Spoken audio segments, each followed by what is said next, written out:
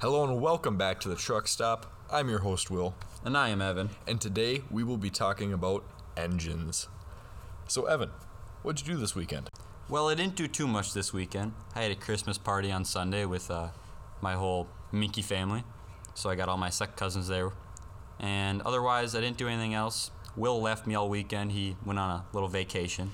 So, Will, how about you tell me how your weekend went with your vacation? Oh, it was very good. Probably one of the best weekends I've had all year. So I took a little vacay down to the Cayman Islands with me and a buddy. Quick 6-day vacation. But yeah, it was very fun though. Very, very fun. I missed you a lot. I don't think you did. No, I definitely did. This class, I missed it. So in this episode, we got a couple special guests, Zac and Eli, from the Calloused Hands podcast. So Eli, how was your weekend? It was a pretty good weekend. Little short, but it was a weekend, even though we got a long weekend coming up ahead of us here. That is true. How about you, Zac? How was your weekend? Not too bad. Kind of just worked the whole time, but, got to make money somehow. Gotcha. So starting off to get into our first segment, what is your guys' favorite truck brand? You want to go first or me? You can go first. To be honest, my favorite truck brand is Ford, but that's kind of very well known. A lot of people like Fords and very common. Gotcha.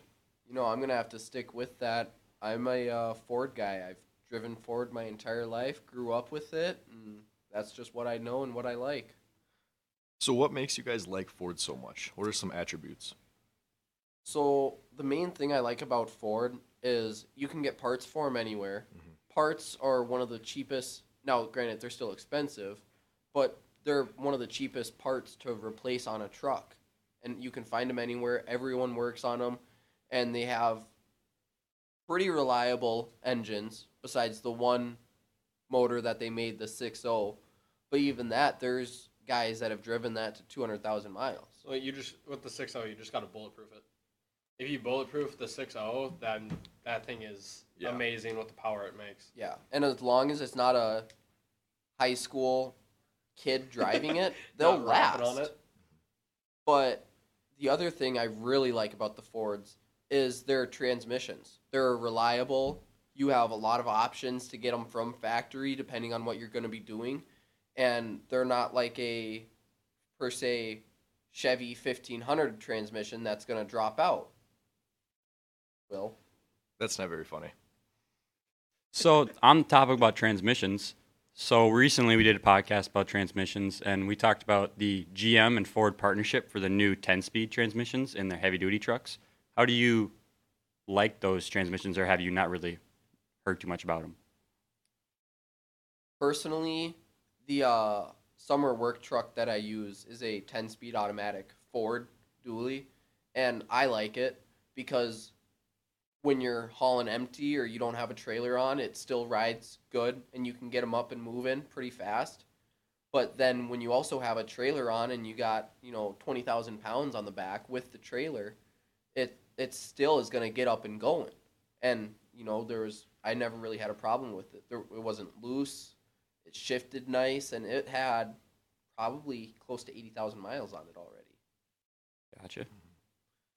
So if you guys had to choose one all-around general-purpose Ford truck for your construction work, which one would it be? Construction work or all-around work? We'll do both. General contract. Okay. Personal So- truck or work truck? Work truck, I would probably do the 350 just because you do have that extra towing capacity. You have that power if you are on carrying that big trailer. Like if you're carrying a blanket trailer for concrete, you can tow that easily. You have good control over it, and you can still get up to highway speeds and keep up. Personal-wise, it would probably be, I want to say the 250. I don't want to say the 150 just because you don't really have that bigger trailer that you can tow. Otherwise, you're dragging a lot, and it's hard to get up to speed. But that's just me personally. If I were to go out and buy a truck that I'm going to use for everything, I'm going to daily it, I'm going to use it for general contracting, like Will said, I'm going to go out and get probably a 350 with the Power Stroke, and I'm going to buy like a high trim level. Because if I'm dailying it, I want it to be comfy, and I want to get that higher trim level so I can get the leather seats that clean off easy. It has the bigger bed, and, you know, you're never going to, if you get a 350, you're never going to have to worry about really overloading your truck. Because if you're hauling something big, you're just going to use a different truck. But with a 350, you're good from anything from putting a single 2x4 in the back to pulling, I believe, the 350's towing capacity is like 30. I think it's 32. 32,000 pounds. Something like that. Yep. So you're good all the way up to that. So it's really an all-purpose truck. Plus, it's comfy. It's big. If you got to bring the kids or the family somewhere, you can fit a whole crew in there. So I'm going to go with a 350. So you guys would both choose Super Duty Fords instead of a 1500 Ford for your general purpose all-around truck? Yeah, more than likely. You kind of get more purpose with it. Like Eli was listing off, like you really get more, I want to say, efficiency with it, and don't have to worry about a lot of things when you just start off with that 350. And you're spending the money already. You can use it as a tax write-off. You're spending the money, you might as well spend the extra, $10,000 and get a Power Stroke. Yep. Better diesel or better fuel economy because you're running diesel, and it's just an overall better looking truck for when you pull up to a job or something. You're gonna look professional. Yep. So since we're on the topic of diesel, it's to my understanding that the Ford Super Duties have the 3 different engine models now. So that is the 7.3 gas, the 6.8 gas, and the 6.7 diesel. Which one would you choose? I'm going with the 6.7 Power Stroke all day. It's an amazing engine, plenty of power, but it's great on the fuel economy still too. And they've been making them since, I want to say, 2011. Yep, that's when they first came out with the Yeah. 6.7. But even before that, Ford's motors, not to get off track here, but look at the old 7.3. Oh, yeah. The 7.3 Power Strokes, the IDIs, the 6.9 IDIs. That was a literal tractor motor out of an International put into a truck. They're slow, but you're going to pull half the earth off trying to move. So I believe that they offer a 6.7 Power Stroke high output, correct? Yes, that's right. That was new for last year. Gotcha. How do you guys like the high outputs? Would you just get the regular 6.7 or would you get the high output? So, Zach, I'm going to let you touch on this first. I mean, yes, having the high output would be nice, but do you guys know if the high output? I haven't really seen much about the high output. Do you guys know if that having the high output is gonna affect the reliability of it, like either the transmission, the diff, or even the engine, for say? I'm going to be honest. Since they are so new, I haven't really heard much about anything. I think not a lot of them have probably breaking over 150,000 miles yet. Okay. So I think it'd be kind of negligible if there was any reliability issues yet. I think we need a longer time span to look at general reliability. To kind of see that, yeah, I would love to have the high output, just because then you do get that extra torque, you get that power, and so towing's going to be easier. Daily driving's going to be easier. Yes, having that's going to kind of suck on economy just because of it, but with all the technology they have nowadays, I have a feeling that's not really going to affect much. So, the other thing with that high output is we test drove one for a little bit in the fall, out when we were out in the fields and stuff picking, and you burn a lot more fuel, and there's not really much more upsides, but we test drove it for, I want to say, a month, and by the time we were done with it, it was already starting to have transmission problems because it's just giving you more get up and go, like getting onto a highway or something. Yep. So then your natural instinct is to give it to get up, and it's just giving more, so it's beating on that drivetrain way more. Yep. So that transmission, was it slipping, or what kind of issues was it having? It was starting to clunk a little bit. Okay. I never really looked into it. I just drove it back to the dealership and dropped it off. Yep. Wow. Will and Evan, thanks for inviting us on to the Truck Stop podcast here, and it was fun talking to you guys. Yeah, it was awesome. Thank you for coming on. So with that, Evan, you're a big Chevy guy. Lay some knowledge on us. So, starting off, we're going to go through the diesel engines like we did with the last two models. We are going to start off in the 1990s. It was the first diesel, I believe, that ever GM offered was the 6.5 Detroit motor. That was a kind of a dog motor, but all of them were back then. Didn't make much power. Most of them, the beginning ones, I don't think came with turbos. I think it was kind of like the 7.3 IDI. They didn't come with turbos. And then later in the years, it came out with a turbo in the 6.5. But then pushing it into the 2000s, I believe it was right in the 2000s, like 2001 era, was when the Duramax, first diesel engine that GM came out with, that was under their name more, came out with the LB7 engine. This engine was a decent engine for its time. It did have its problems. It had some injector problems, and it also had some head gasket problems. And then they had that for a couple of years, and they upgraded to the LLY. The LLY was basically the same thing as the LV7. They just tried to fix their problems. But in fixing their problems, they fixed the injectors, but then they made more problems with the head gasket, making those go out earlier because the engine would just get too hot in general.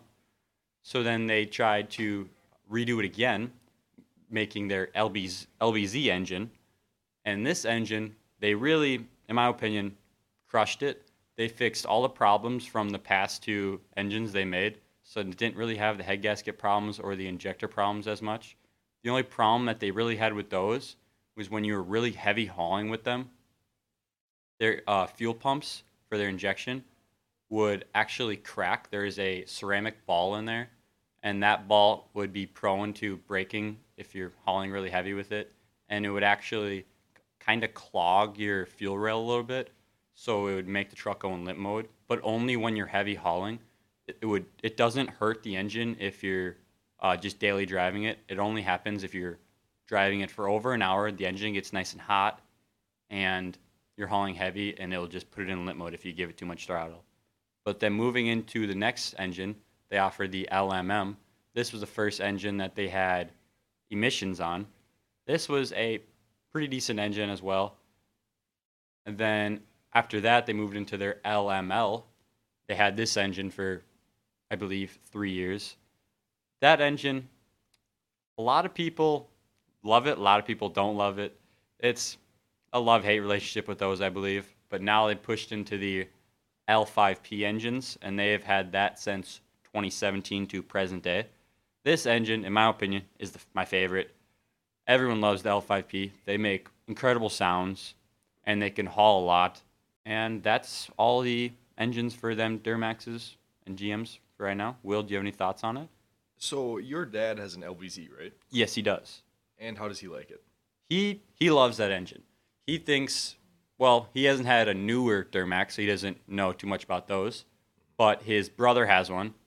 His brother has a LML, and he loves that engine too. And his other brother used to have a LMM also, but he got rid of that one. So he loves his LBZ. His does have that fuel injection pump problem. We noticed that a couple of years ago. And so he kind of was struggling with that. And it's like a 20-hour job to fix because you basically have to take the whole front clip of the front truck off, and you have to take a lot of the top stuff off the top of the engine. Wow. So there's a lot of labor involved, and it's $1,000 pump in general. So it's very expensive. But it never bothered him for daily driving. The only time it ever bothered him was when he put the camper on, and we'd be hauling it up north or somewhere out, and we're driving for over an hour.